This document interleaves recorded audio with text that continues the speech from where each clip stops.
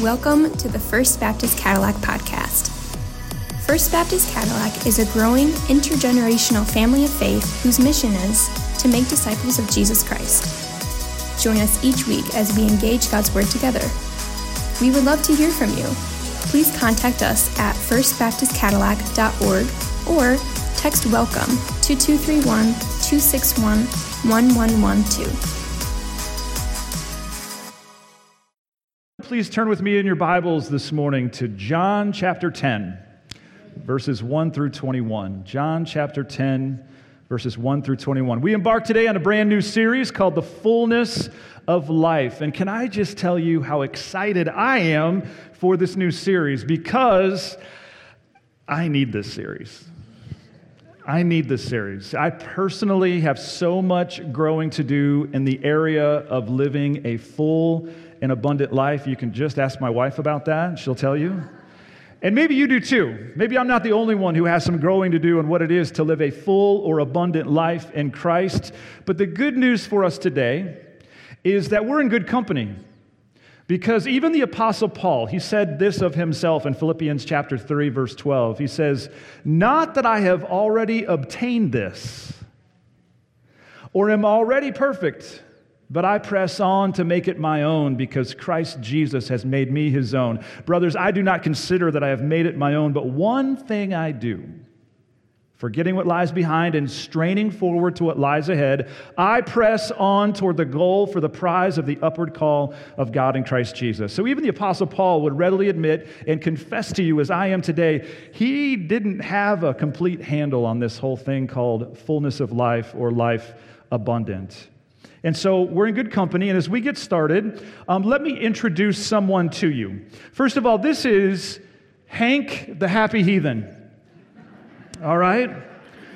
And as his name implies, Hank doesn't know Jesus. In fact, he would probably describe himself as an agnostic. He's not really sure even if there is a God. But by the world's standards, man, Hank's a really good guy. He's known for his smile, his positive attitude in the workplace. He volunteers on the weekends as a big brother. And he's even adopted several dogs from the local animal shelter. And so he's a really good guy, and people love to be around Hank.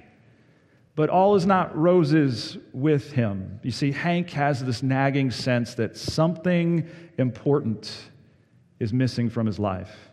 And his volunteerism, from the outside, it all looks really good, but it's really just an effort to fill that void that he knows is within him, that he can't quite put his finger on. And when it doesn't work, filling the void, Hank admits that he drinks more than he should. Now, in the same workplace is a man named Chris. This is Chris, the cranky Christian. Now, I didn't say Christy, the cranky Christian, all right? So I just want to make sure we're clear on that, all right?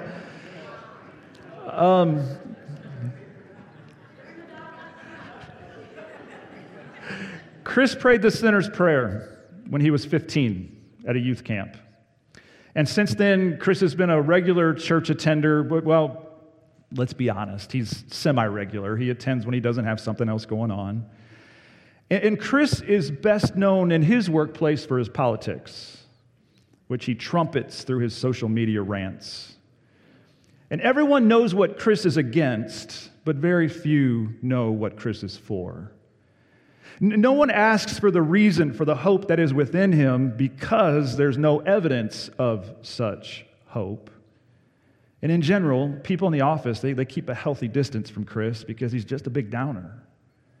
Conversations with Chris inevitably take a negative turn. He's known as Chris, the cranky Christian. Now, if we were to put these two in a lineup and ask their coworkers, the coworkers of Hank and Chris, which of these two is living a full and abundant life, who's going to get picked? Sadly, Hank, the happy heathen, the one who is not a professing Christian. And as we can all agree, my brothers and sisters, this should never, ever, ever be. Yet I fear that it's all too common.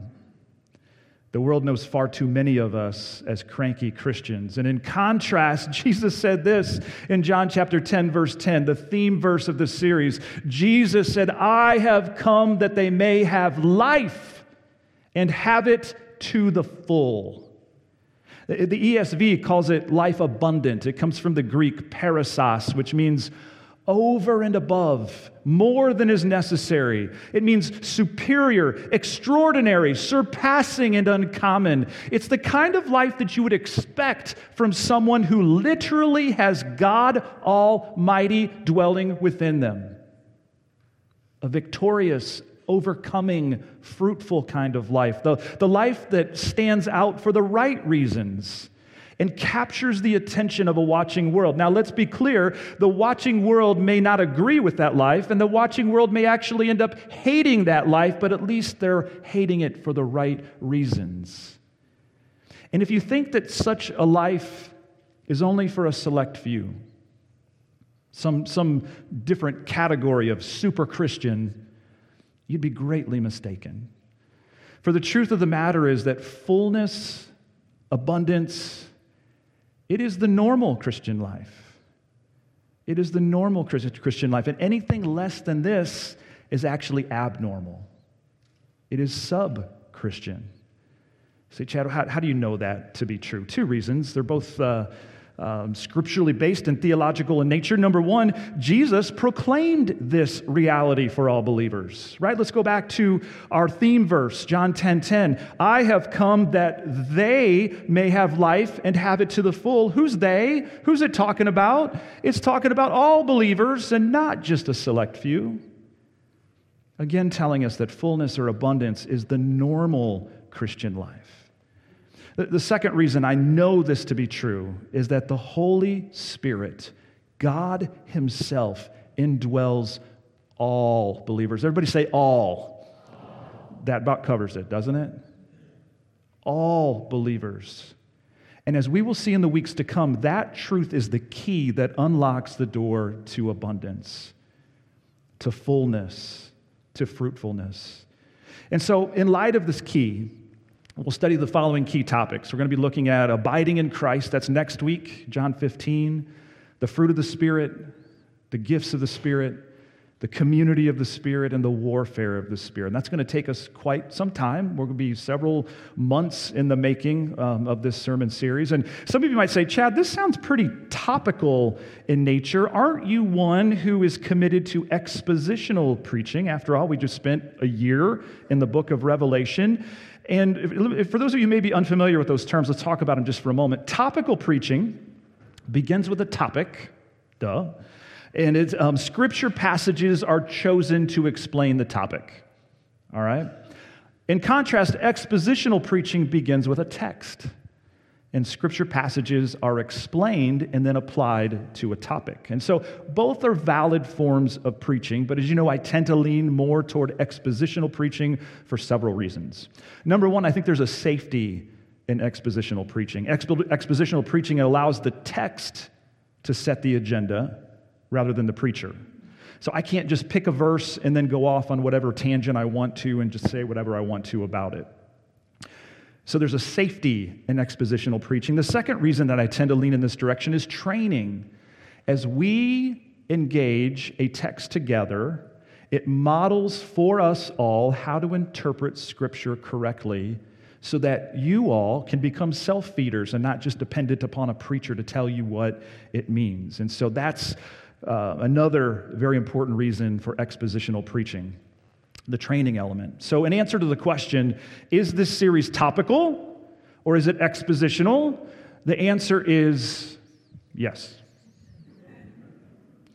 And what I mean by that is we will take this topic of the fullness of life and the key topics I mentioned, but we will preach it expositionally, meaning that we're going to take key passages and draw meaning from their larger context, rather than take verses out of context and then again make them say what we want them to say. For example, today's key passage on the fullness of life is John 10:10, but we won't take verse 10 out of its larger context and then kind of go wherever we want to with it. We will take John 10:10 in the larger context of John 10:1 through 21 and draw meaning from that larger text. And that's the way we'll approach all of these key topics in the series. So again, I believe that as we progress through the series, it will help us to stay on track and to not read into the text things that are not there. And so when you have questions, it won't be just based upon what I think, it will be based upon what we encountered in the Scripture together. So let's dive into John 10, 1 through 21, where we find today a blueprint for the abundant life. The blueprint for an abundant life. What's a blueprint? Yeah, the blueprints are drawings or plans that give instructions for how to build something. And if you want to have an abundant life, you must follow this blueprint. You must build according to the plans given in Scripture, the plans given in our text today. The setting is Jesus confronting Judaism's religious leaders who are described as being false shepherds. All right, that's very important to know as we move into chapter 10. Jesus is contrasting himself with the Jewish religious leaders who are called false shepherds. So, would you please stand with me as I read today's text, John chapter 10, verses 1 through 21, the blueprint for an abundant life. Amen. Truly, truly, Jesus says, I say to you, he who does not enter the sheepfold by the door, but climbs in by another way, that man is a thief and a robber. But he who enters by the door is the shepherd of the sheep. To him the gatekeeper opens. The sheep hear his voice, and he calls his own sheep by name and leads them out. When he has brought out all his own, he goes before them, and the sheep follow him, for they know his voice. A stranger they will not follow, but they will flee from him, for they do not know the voice of strangers. This figure of speech Jesus used with them, but they did not understand what he was saying to them. So Jesus again said to them, Truly, truly, I say to you, I am the door of the sheep. All who came before me are thieves and robbers, but the sheep did not listen to them.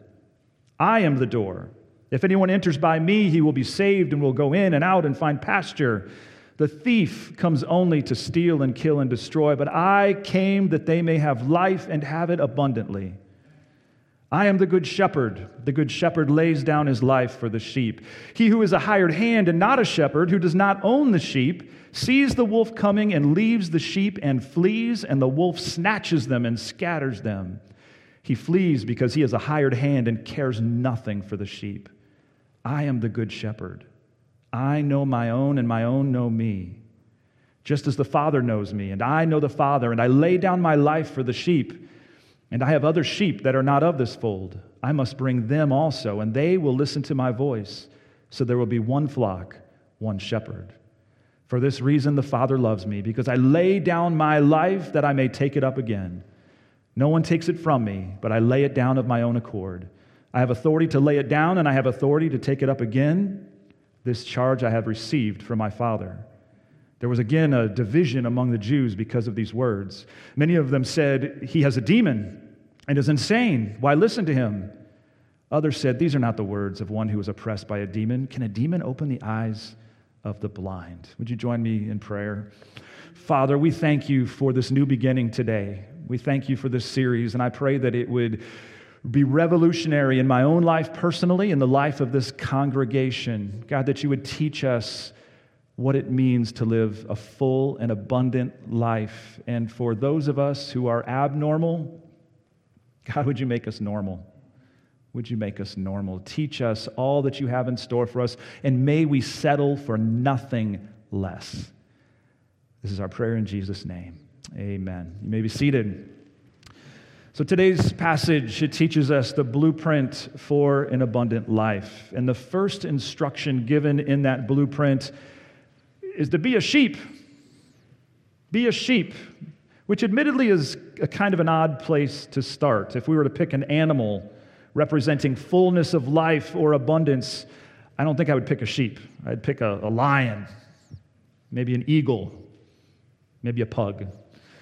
But a sheep would definitely be far down my list of animals that represent abundance. But the fact of the matter is that this whole passage uses the word picture of sheep to describe us and how we are to relate to the shepherd and experience abundance. And so we see this consistently throughout Scripture, don't we? I mean, consider Psalm 100, verse 3. Know that the Lord, He is God. It is He who made us, and we are His. We are His people and the sheep of His pasture. How does Psalm 23 begin? The Lord is my shepherd, which again puts us in the category of sheep. So what does that mean exactly, that we are sheep? Well, as many of you know, it's not very flattering. It's actually kind of humiliating. The truth of the matter is, sheep are dumb. There's no other way to put it, right? They're just not very bright. They're completely unable to care for themselves, which is illustrated by the fact that they are directionless, meaning that if they get lost, they're unable to find their way back home. Some shepherd has to go looking for them and find them and give them the way to get home. Further, they're defenseless. Think about a sheep for a moment. They don't have big teeth. They don't have sharp claws or any way, any means of fending off an attacker. Left to themselves, sheep are easy prey for predators. So to sum it all up, sheep are completely dependent. Sheep are completely dependent. They can't care for themselves. They can't guide themselves. They can't defend themselves. And wouldn't you know it, the Bible says that we're sheep. Not exactly the place we would expect to start and a blueprint for abundance. Rather, we might think we'd begin with some inspirational self-help talk from somebody like this, Tony Robbins, about being the best version of yourself, something that might get you all fired up, encouraging you to be all that you can be because greatness is within you. But the reality is we're sheep. And at the end of the day, the best version of a sheep is what? A sheep. Still a sheep. And until we embrace this identity fully, we're going to be frustrated with our pursuit of a full and abundant life, constantly falling short, constantly disappointed. We're not going to experience the kind of life that God intends for each and every one of us. Jesus said it this way in the Sermon on the Mount, Matthew chapter 5, verse 3. He said, "Blessed are the poor in spirit, for theirs is the kingdom of heaven." To be poor in spirit means to fully embrace your sheepness, to recognize that you are spiritually bankrupt, unable to save yourself, and completely dependent upon God the way a sheep is dependent upon a shepherd. And until we reach this point, as long as you think there's some greatness that's just inherent within you that just has to be unlocked so that you can be all that you can be, the best version of yourself, you're going to miss out on the abundant life. You're simply seeking to become the best version of a sheep, falling short of the abundance that God intends for His children in the normal Christian life. So here's the principle. There is no abundance without dependence. There is no abundance without dependence. So step one in our blueprint for abundance is simply be a sheep. Be a sheep. The second step, number 2, walk through the door. Walk through the door. Look at verse 7. So Jesus again said to them, "Truly, truly, I say to you, I am the door of the sheep. All who came before me are thieves and robbers, but the sheep did not listen to them. I am the door. If anyone enters by me, he will be saved and will go in and out and find pasture." This is such a beautiful image from the ancient world, where it was the practice of shepherds to spend long, long days with the sheep out in the fields. And at night, the shepherds would gather the sheep into a fold or a pen to protect them from thieves, from bad weather, and from wild animals. And this sheepfold or pen could take one of several forms. It could be a cave, kind of like what we see in this picture right here. It could be a crude shed, or even simply something that the shepherd would construct out of stones or branches. Whatever form the pen would take, it would have one opening, and one opening only, making it easier for the shepherd to guard the flock. And in that opening, the shepherd himself would serve as the door for the gate. He would literally lay down in front of it. Nobody went into the pen without going through the shepherd, and no sheep left the pen without going through the shepherd. For the shepherd himself was literally the door, the gate for the pen. And in the same way, here in this passage, Jesus says, I'm the door. He identifies himself as the door. And this has tremendous implications for us in a blueprint for abundance. First and foremost, Jesus is the gate, the door to heaven, to the kingdom of God. We talked a lot about pearly gates toward the end of Revelation, didn't we? Pearly gates. Well, there are no pearly gates without first Jesus, the gate. There is no abundance without walking through Jesus, the door. He is the gateway to fullness. Listen to John 14:6. Jesus said to him, I am the way and the truth and the life. No one comes to the Father except through me. That's door language, isn't it? Through me. We can only enter the kingdom and its abundance through Jesus. We must walk through that door, but what does that practically mean? Let's not just assume that we know what is involved with walking through Jesus, the door. First, it means to confess, recognizing that you are lost, that you are sinful, you are helpless, and in your present state, you deserve the wrath and judgment of God. Isaiah 53:6 says it this way, all we like what? Sheep have gone what? Astray. We have turned every one to his own way. So we must confess that this is us. Next, to walk through the door means to repent, to turn away from this condition, to turn away from our sin, and to turn to Jesus alone for forgiveness, exchanging our old life, our old prideful life of rebellion for a new life of humble obedience. There is a great contrast between the old and the new. That is repentance. That's often the missing element in the life of Christians. We're good at confession, not so much at repentance. Ultimately, confession, repentance, they are done through trust. This is what it means. We trust that the shepherd will keep every one of his promises, that he will do exactly what he said he will do, leading those who walk through the door into fullness of life. Just as Jesus says in verse 9, I am the door. If anyone enters by me, he will be saved and will go in and out and find pasture. And here's the beautiful thing about Jesus being the door. You see, doors have multiple functions, don't they? They are points of entry, but they're also points of protection. And so another role that Jesus fulfills in our lives is Jesus will protect and keep his sheep. He will protect and keep his sheep. John 6:39, and this is the will of him who sent me, that I should lose nothing of all that he has given me, but raise it up on the last day.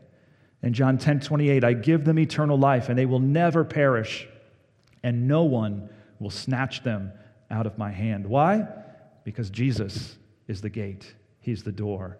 He's the entry way to life abundant, but he also brings protection to his children. And no one, not even the devil who prowls around like a roaring lion looking for someone to devour, can get through the shepherd, which is great news. We are secure with Jesus as the gate. Now, that being said, I am concerned about Chris, the cranky Christian who we met earlier. I don't know Chris's heart, but I am concerned that whatever happened when he was 15 at a youth camp was not truly entering through the door. And perhaps it was more of something that was an emotional experience, or it was eternal fire insurance rather than an exchanged life. Jesus says, by their fruit you will know them. And so perhaps the place for Chris to begin in pursuing a full and abundant life is to go back to the first step of the blueprint, to be a sheep, to embrace his sinfulness, his helplessness, and his dependence, and then to enter through the door, confessing, repenting, trusting. Maybe some of you are Chris today. If you find yourself in a situation where, hey, I prayed a prayer when I was a kid or something happened back there, but really there's no fruit in my life today, why take that chance? Why make assumptions? Why not do business with God right here, right now, confessing, repenting, trusting, entering through Jesus the gate? If so, today can be the day that you walk through that door and begin experiencing the normal Christian life, a life of fullness and abundance. For the principle is this: there is no abundance without entrance. There is no abundance without entrance through Jesus the door.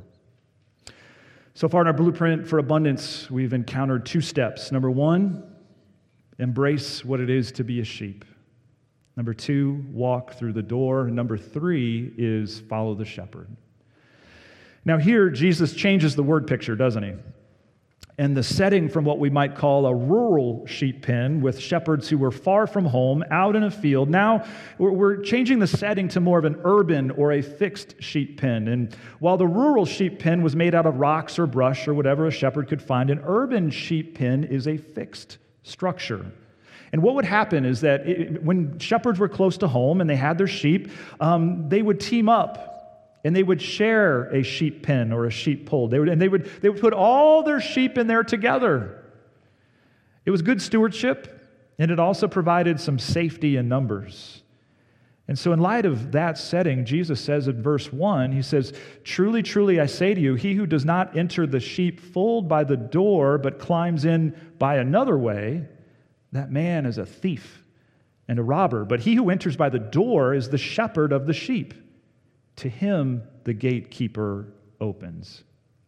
The principle that Jesus wants to teach us about himself in these verses is, first of all, the good shepherd enters the sheepfold through the door. He does it right because he is the one who belongs and one who legitimately enters through the door. In contrast to the thieves and robbers who were not the legitimate shepherds, and so they would enter by other means. And so Jesus entering by the door, we might say this is by the book. By the book, and meaning the scriptures, which prophesied about him and gave him legitimacy. You see, Jesus came in fulfillment of these scriptures, demonstrating that he was, in fact, the legitimate shepherd of the sheep. He was the Messiah who enters the door of the sheepfold. Only he is qualified as such. And in the text, it says that there is a gatekeeper who recognizes this about Jesus. And so this gatekeeper opened the door to the sheepfold for Jesus. Now, who's the gatekeeper in our analogy here? It's interesting. There's some thought that it's a reference to John the Baptist, which I think works.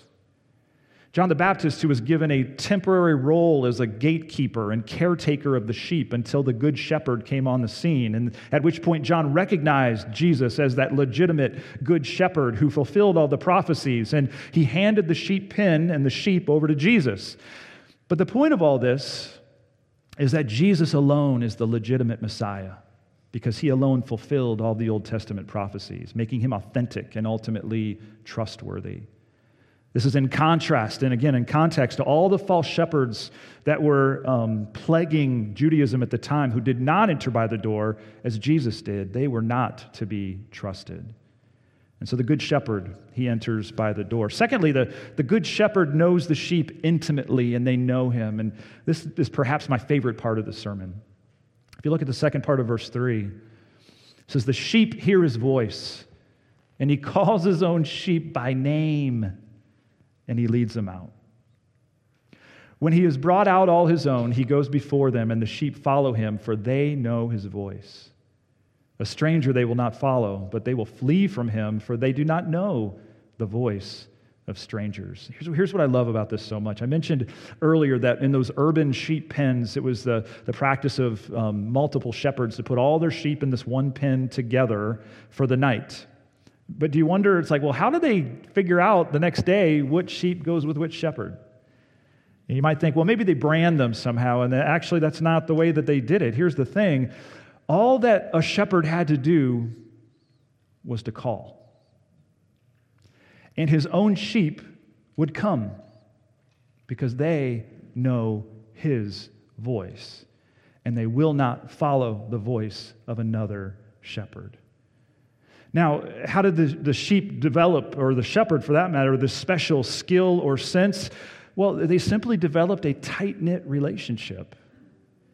Think about how much time the shepherd and the sheep spent together. I mean, they're out in the field hour after hour, day after day, and because sheep were largely raised for their wool and not for their meat, even year after year they spent together. And during all this time, the shepherd did more than just watch the sheep like a babysitter. He cared for them. He fed them. He fought for them. He healed them. It was even common for the shepherd to give each of them names, relating to them individually and personally. So the point is that a special, intimate relationship was developed between the shepherd and the sheep. Well, how intimate? Well, we've already seen the example of them recognizing the voice, but listen to what Jesus described in verses 14 and 15. I am the good shepherd, and I know my own, and my own know me. Now, watch this, though, because I think I glossed right over this the first time. Just as the Father knows me, and I know the Father. Now, does that make your head want to explode when you really think about what it's saying? How well do the Father and the Son know each other? Pretty well, right? They live in a tri-unity. One in essence, three in persons. You can't know or be known any more than that. And yet, this is how Jesus describes the kind of intimacy he intends to have with us, his sheep. He wants us to know him just as the Father knew him and he knows the Father. In fact, he prayed for this in John 17.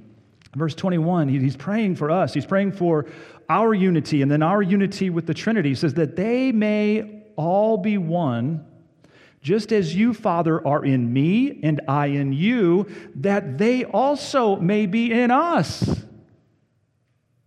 so that the world may believe that you have sent me. It is that kind of intimacy with God and with one another that demonstrates to a watching world that Jesus is alive. Oneness with one another and with the shepherd, the way that Jesus and the Father are one. The good shepherd knows the sheep intimately, and they know him. Next, the text teaches that the good shepherd leads the sheep to abundance. Look at the second half of verse 9. I am the door. If anyone enters by me, he will be saved and will go in and out and find pasture. Could anything be more music to the ears of a sheep than pasture? What does a sheep find in pasture? They find everything that they need to live. They find food, like the grass they need to be nourished. They find drink, the water that they need to quench their thirst. They find rest, the shade that they need to take a break from their labor. As it says in Psalm 23, verse 2, He makes me lie down in green pastures. He leads me beside still waters. He restores my soul. And I'm starting to think it's not such a bad deal to be a sheep, right? The point is that the good shepherd leads the sheep to abundance. He knows the way because he is the way. And verse 10 says, the thief comes only to steal and kill and destroy. I came that they may have life and have it with mediocrity. To have it abundantly. There's our theme verse in context. And again, we'll spend the next months deliberately unpacking the implications of this, what it is to live a full life, an abundant life. And for now, it's enough to know that the good shepherd, he leads the sheep to pasture, to fullness, to abundance. It is the normal experience of the sheep.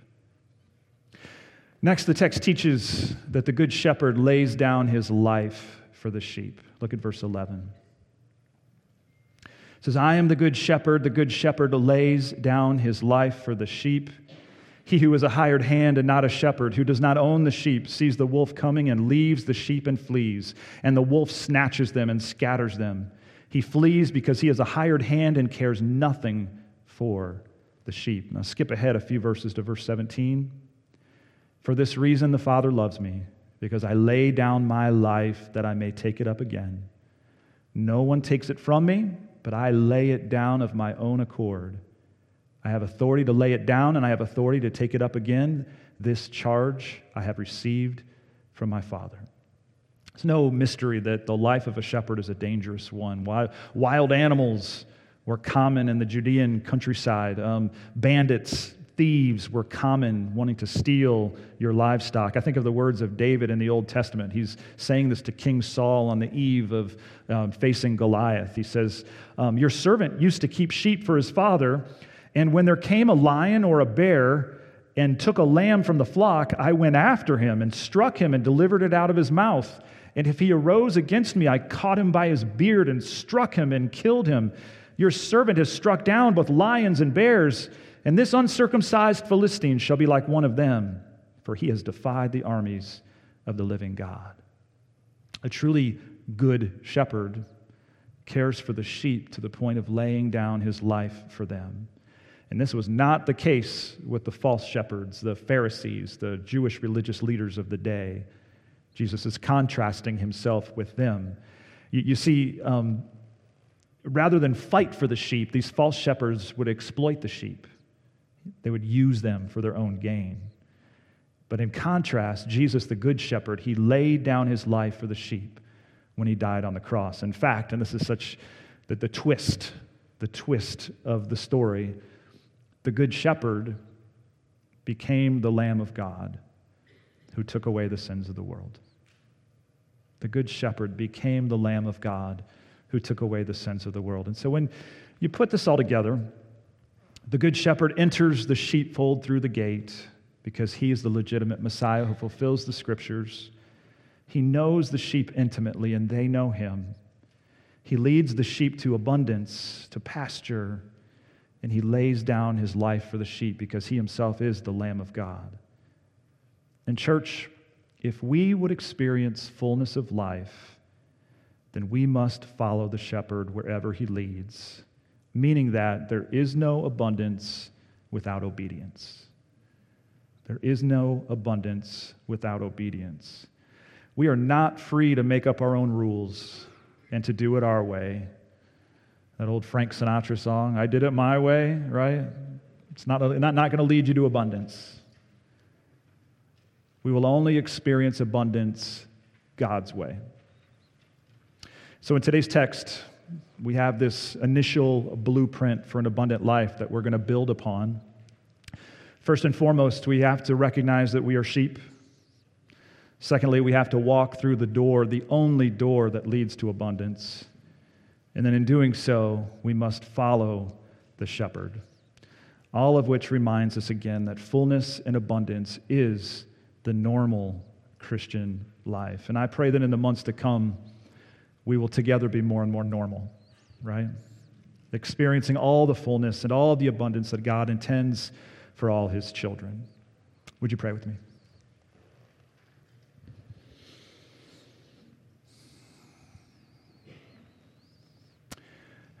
Father, I pray that you would do a fresh, deep, cleansing, powerful work by the power of your Holy Spirit in each one of our lives. God, if we are living below abundance, which, again, like the Apostle Paul said, we haven't gotten there yet. There isn't a single one of us that has arrived. There isn't a single one of us who can't grow in this area. God, would you, through this time that we spend together on a weekly basis, would you just do something new and fresh that we might become all that you would intend for us to be? We confess to you the times that we have been Chris the cranky Christian, and that we have portrayed Jesus in ways that are not consistent with who he is. God, may the world see Jesus in us because your Spirit dwells within us. And God, we acknowledge that we will be hated by the world. But again, God, may we be hated for the right reasons. And there will be others, Father, who are absolutely drawn to that life of abundance because your Spirit is drawing them. And God, we pray for a great harvest of lost souls. God, would you convince us this morning that there is no evangelism without us living lives of abundance, for we would be false advertising. So God, would you do the work in us that you might work through us? We pray this in Jesus' name. Amen.